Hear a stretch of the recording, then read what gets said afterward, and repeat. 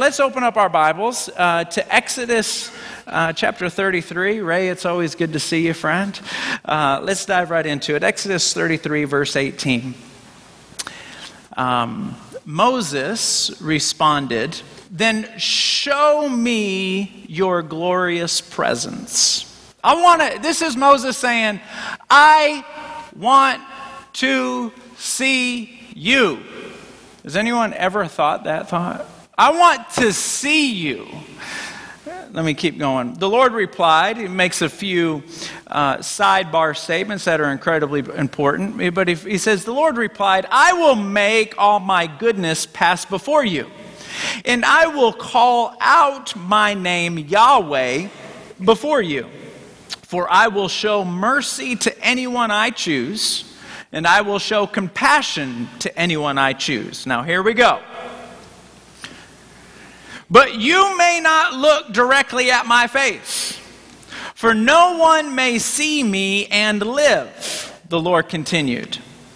"Look, stand near me on this rock. As my glorious presence passes by, I will hide you in the crevice of the rock and cover you with my hand until I have passed by. Then I will remove my hand and let you see me from behind, but my face will not be seen." So this is a very interesting conversation. Maybe some of you have had this conversation with God out loud or just in your mind.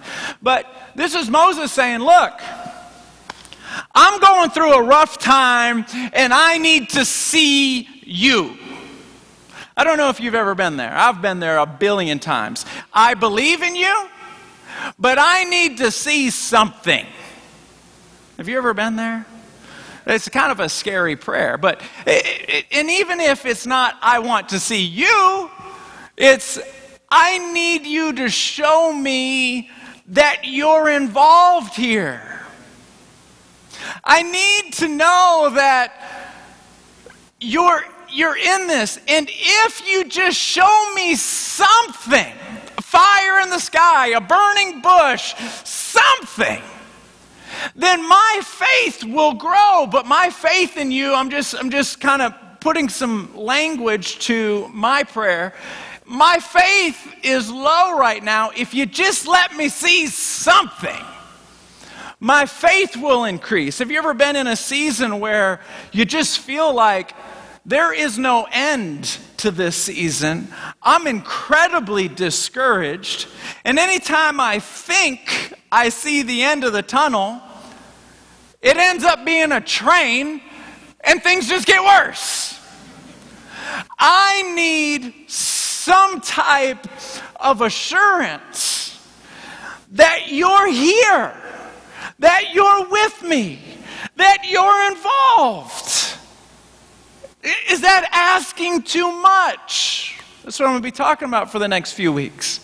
And Moses is saying that. I need to know. Come on, show me something here.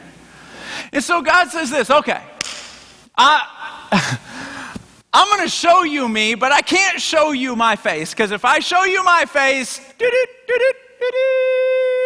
you're going to die. So this is what I'm going to do. I'm going to tell you, go get in that mountain and hide in the cleft of the rock. And as I pass by you, I'm going to take my hand, which is cool, and just cover you up. Now, how big is God? My whole body, just cover you up.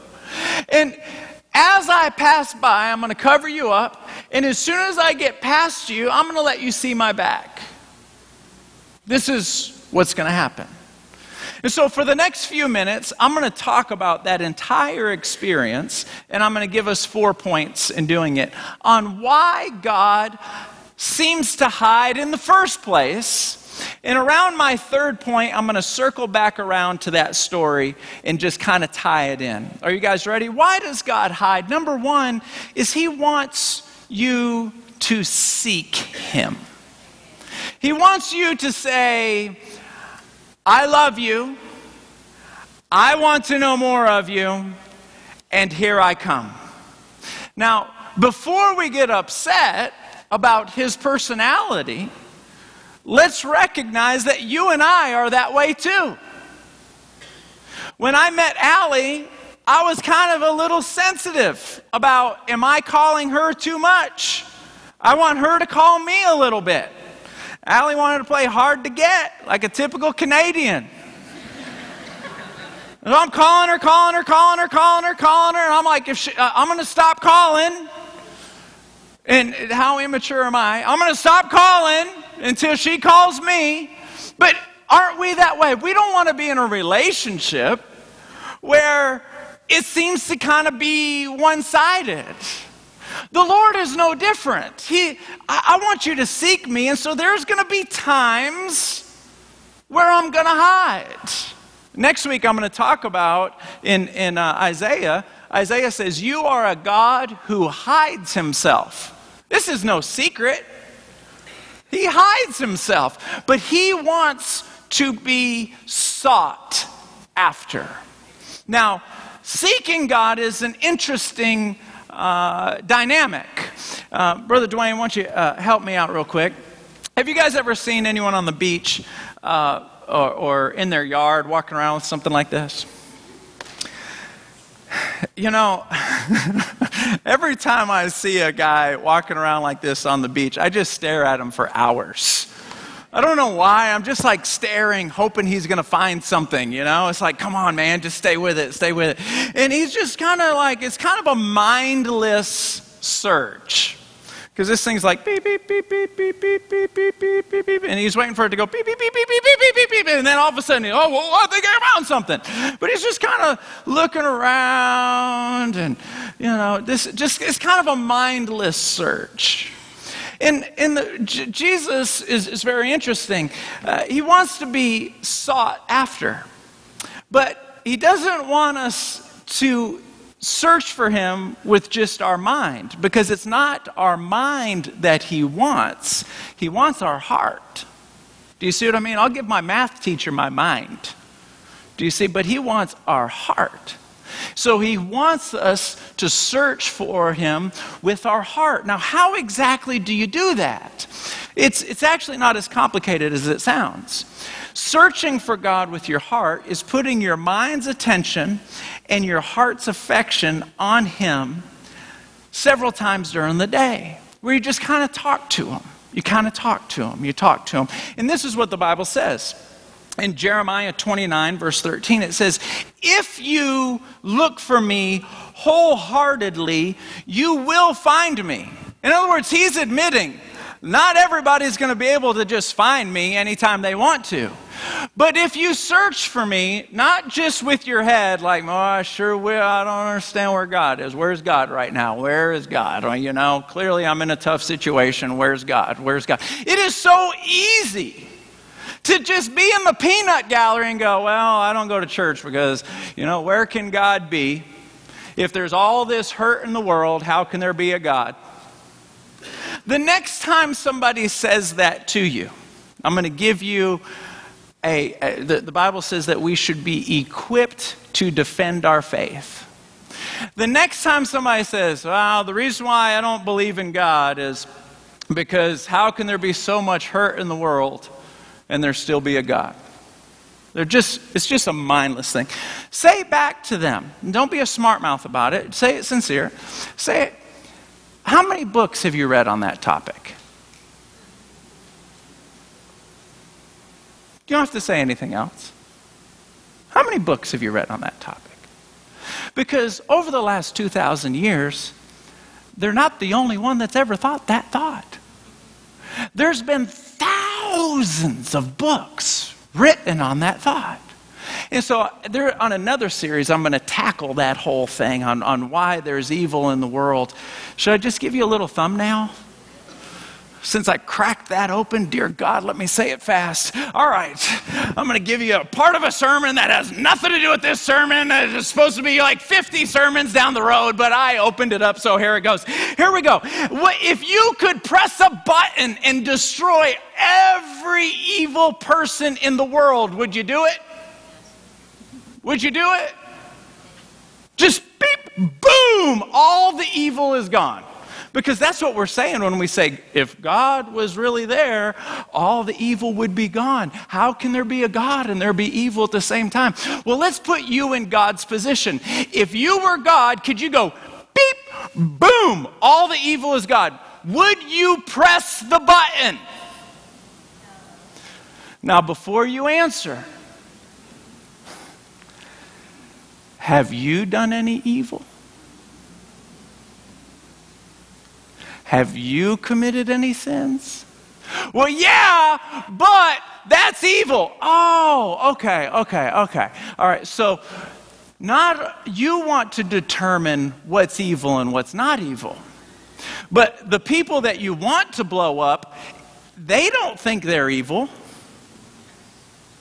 So as long as you get to blow up who you want to blow up, it's a good idea. Just as long as it's not our evil that's being judged. That's a sermon for another day. Okay, going back around. God does not, that was for free, okay? Now, God wants us to seek Him with our heart and with our spirit and just everything in Him. He wants that. And He says this in Proverbs chapter 8, verse 17. I love those who love me, and those who seek me will find me. If you do seek me, if you do get courageous enough to actually pray to the best of your ability and not seek me like this. If you do, you will find me, which implies if you don't, you won't. So most of the time when we're complaining, where's God? We're talking to each other. We're not talking to Him. And so the Lord's saying, if you do seek me to the best of your ability, you will find me. But if you don't, you won't. If you seek, you'll find. If you knock, it'll be open. I'm not going to knock and I'm not going to seek. I'm just wondering, where the heck are you? Sometimes we can do that. But the Lord does hide Himself because He wants to be sought after. He wants it. And now we may say, I don't want to seek after you. I just want you to like, pop, pop, pop, pop. That's not how He operates. When He hides, though, He wants to be found. He wants to be found. My father used to play hide and seek with my brother and I, and he would leave his arm out or his foot out or his head out because he wanted us to find him. God is the same way. Let me see if we can illustrate this through video. Check this out. 1, 2, 3, 4, 5, 6, 7, 8, 9, 10. Here I come.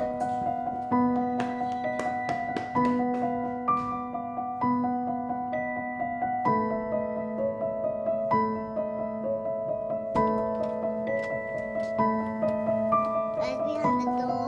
Nope. No. Watch the door.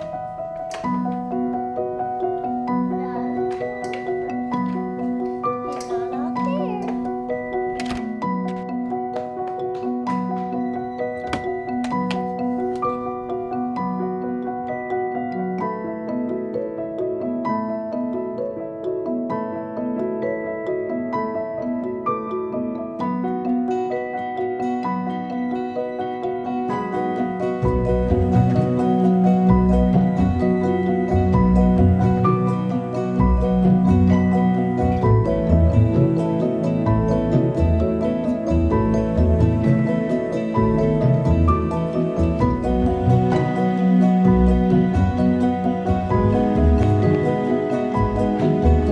Found you.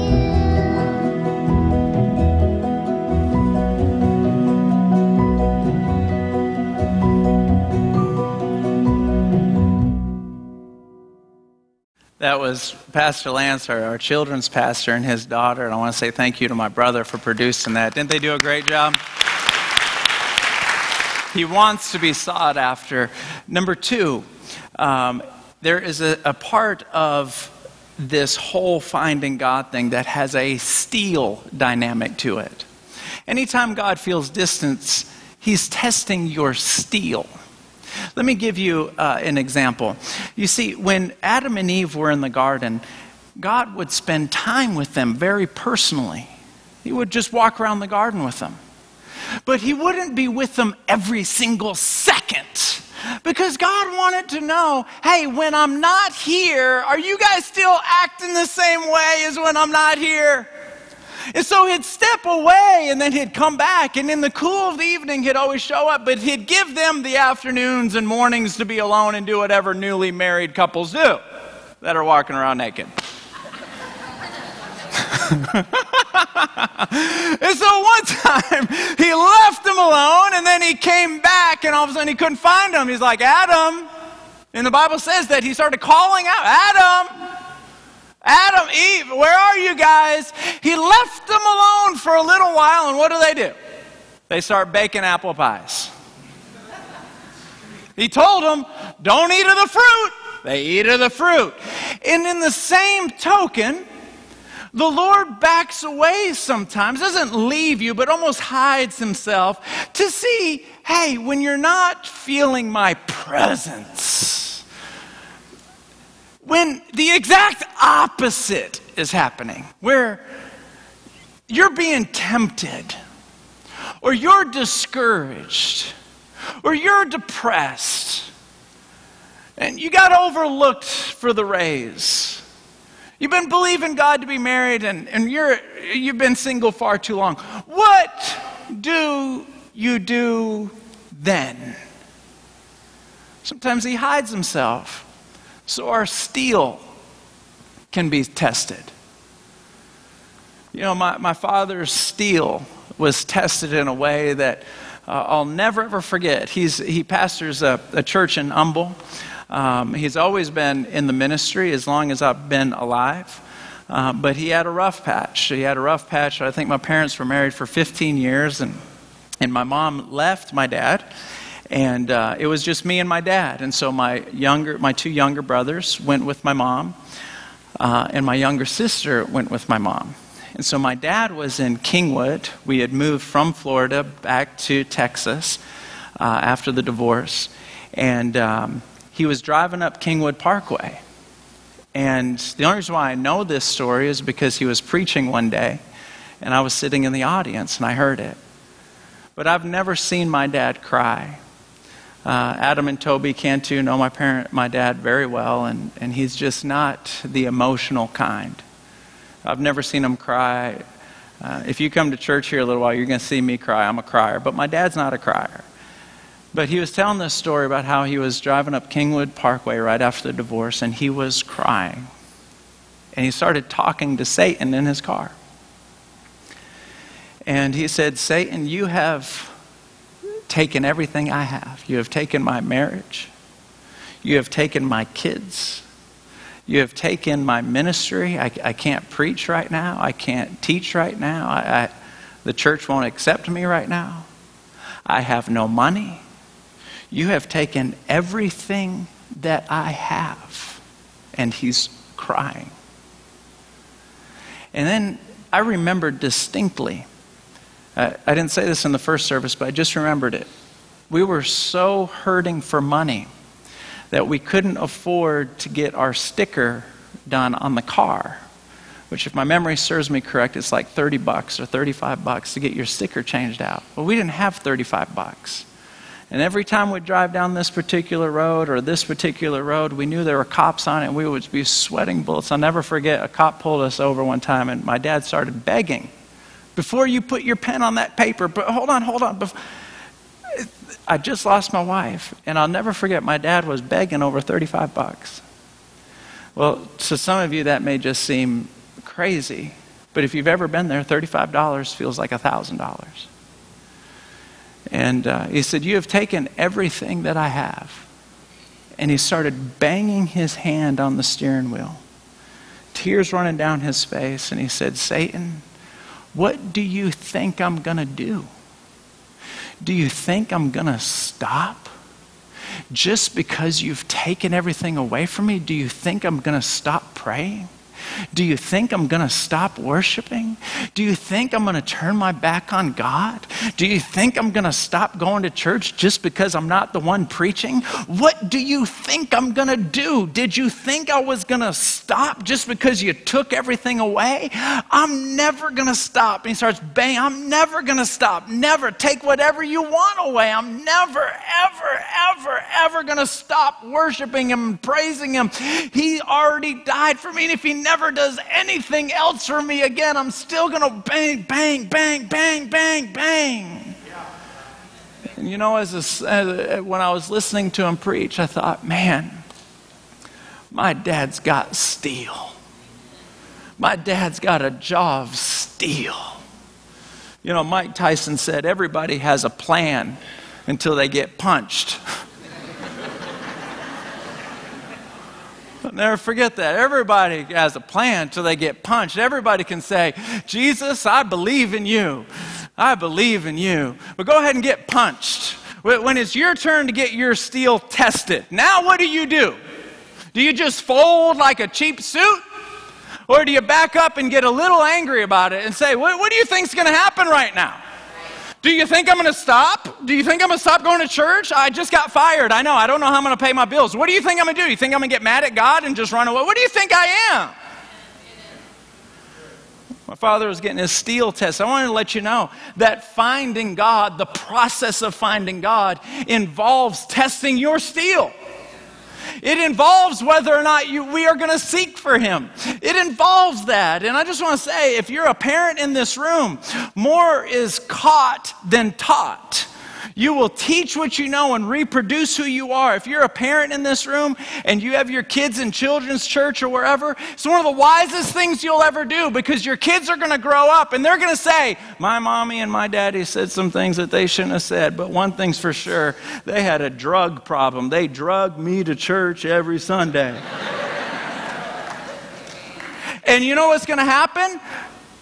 You're going to reproduce yourself. They're going to get older, and the hurricane is going to come to their house just like it comes to ours, because the Bible says as long as you're on this earth, trouble is going to come. And what are they going to do? They're going to do exactly what they saw you do. March yourself right into the church. They're going to sin. They're going to say things they wish they didn't say. And what are they going to do? They're going to march right into the church, because you teach what you know, reproduce who you are, and that's what's going to happen. And now, I'm telling you, my wife has been through, you know how it is. From the outside, everybody looks good. I'm not saying I look good, but I'm just saying behind the scenes, that was awkward.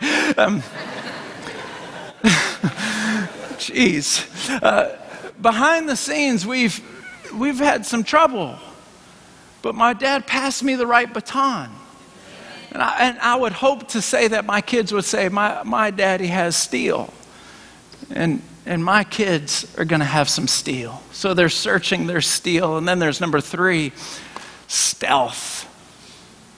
God moves stealthy, like a stealth plane. And he proves this to us in the searching part. Let me explain. Let me talk about a stealth for a minute, just because it's fun and it's a great parallel. The goal of stealth technology is to make an airplane invisible to radar. The stealth aircraft is made up of completely flat surfaces and very sharp edges. When a radar signal hits a stealth plane, the signal reflects away at an angle. In addition, surfaces on a stealth aircraft can be treated so that they absorb the radar energy as well. God moves in a stealth way. In the process of it all, of seeking and looking for him, he proves to us that he moves in a way that we can't understand. So going back to the opening passage, Moses is saying, God, I want to see you. And so God says, okay, I'm gonna let you see me. And he says, but I'm only gonna let you see my back. I'm gonna cover you up. And so theologians have been discussing this passage for centuries. And as they argue, and as they debate, and as they pick it apart, they say that the term back is actually a euphemism. That means to see where I just was. And so if you pull out the term back, the scripture actually reads like this. If you see me, if you see my face, you're going to die. But what I am going to let you see is where I just was. That's what I am going to let you see. You see, it's a fascinating thing that when God moves, we actually see that what just happened is where God was. It's amazing how that works. Let me see if I can dissect this. I want to see you, God. I want to see you, God. God, where are you? I need you to move. I need you to move. Now, God moves very stealth. Let me know if you've ever been anywhere like this. Do you see my situation? Come on, are you going to help me? And then you turn around and you look, and before you know it, you're out of that problem. And you're in a completely different problem, but the new problem is so intense, you didn't notice that the problem you were praying about is gone. Because we can only see where God was. We can't look at his face. I noticed this a few years back, and so I decided I'm going to start writing down my problems. So I remember I'd write in March, boom, boom, boom. I had 4 big problems. I've done this many times. I look at it, God, do you see this? I'm holding it up. Just in case you're so far in heaven, you can't see it. I wrote it real big. Can you see this? I pray crazy. Can you see this? And when you know I'm praying, I'm searching with everything I have in me, my heart, my mind. I'm not just going through the motions going, I have problems. I have problems. That's why I don't go to church. I have problems. No. God, I need you. If you don't help me, this is not getting any better. I need you. And by the time I get to June, July, I look back at that list and I'm like, oh, I forgot about that. I forgot I had that problem.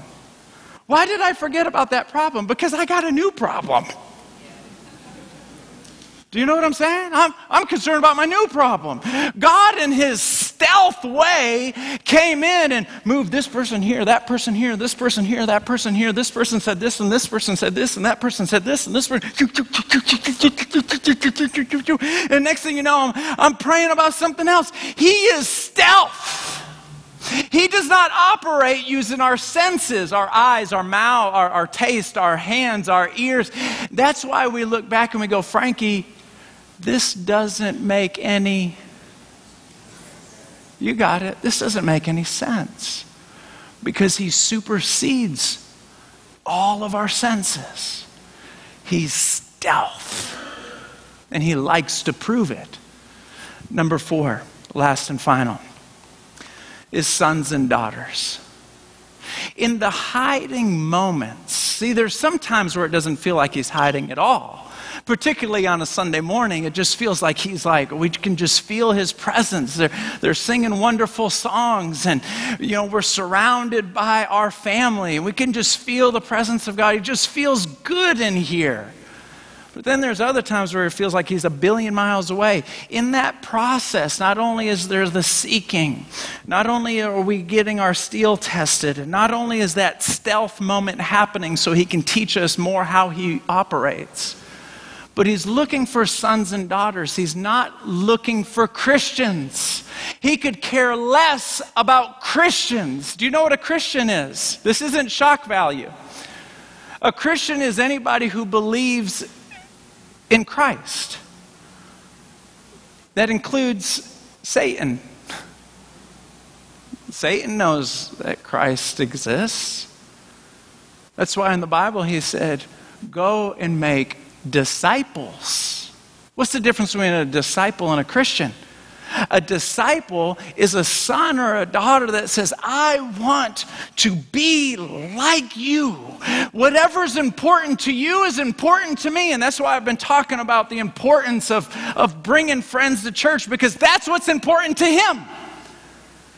So it's just whatever's important. I want to walk like you. I want to think like you. I want to, whatever you would say in this moment. When you look at somebody, you want to say, shut your fat mouth. You're like, okay, before, I want to be like you.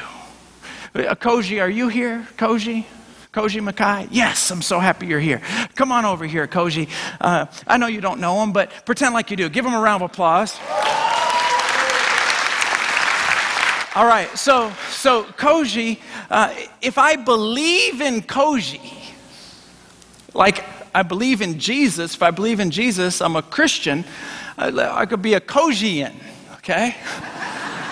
Because I believe in him. There he is, right there with that awesome haircut. So I believe in him. But if I don't want to just be a Kojian, I want to be a disciple of Koji. That means I want to do everything like Koji.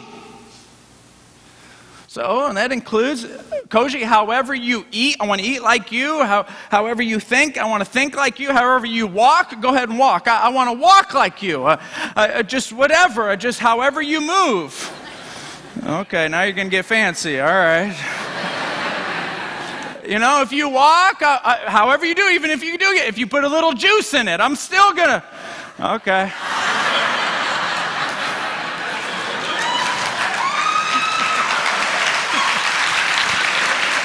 However he does it. Give Koji a round of applause. Why don't you, Isaiah, why don't you come on up here and play, because I'm going to dismiss all of you in just a few minutes. This is why he hides. It's just a few reasons. I'm going to discuss the rest of them next week, but this is what's happening. But I do want to ask you this important question. It is so popular to back up and go, where's God now? It's so easy and it's so popular. But how about we face some realities? Are you sure you even want to see God? Do you want to see him more? Do you want to experience his presence more? Are you sure? Don't tune me off like, oh, of course I'm sure. No. Are you sure? Because that is going to require us being willing to say, okay, these things about me, they're not like you, and I'm going to have to give some of this up. I'm going to have to give some of this up. And the Holy Spirit will whisper into your heart. You'll know you'll have to stop doing whatever. You just feel it right here. So that being said, are you sure? That's called sacrificing for the sake of the relationship. Are you willing to make sacrifices to have a relationship, or is it just so much easier just to go, I don't see any God? Isn't that easier? You can just keep doing that if you want to. Because if you decide that you're going to get a little bit serious about this, it's going to be moments of sacrifice. But if you're going to write down one last thing on your notes, sacrifice always preludes intimacy. Always. Adam and Eve, you want to have a close relationship with God? You cannot have that bush. I know you want to eat from that bush. You can't. Abraham, you want to be close to God? Another man in the Bible? Prove to him that you don't love your son more than him. Make a sacrifice. All through the Bible, one after another. Jesus Christ. You want to have a personal relationship with your children in spite of the fact that they're all sinners? Are you willing to sacrifice and get on a cross over it? There's not one person that is permitted to have an intimate relationship with him where it really does feel real if you're not willing to make sacrifices? Not one.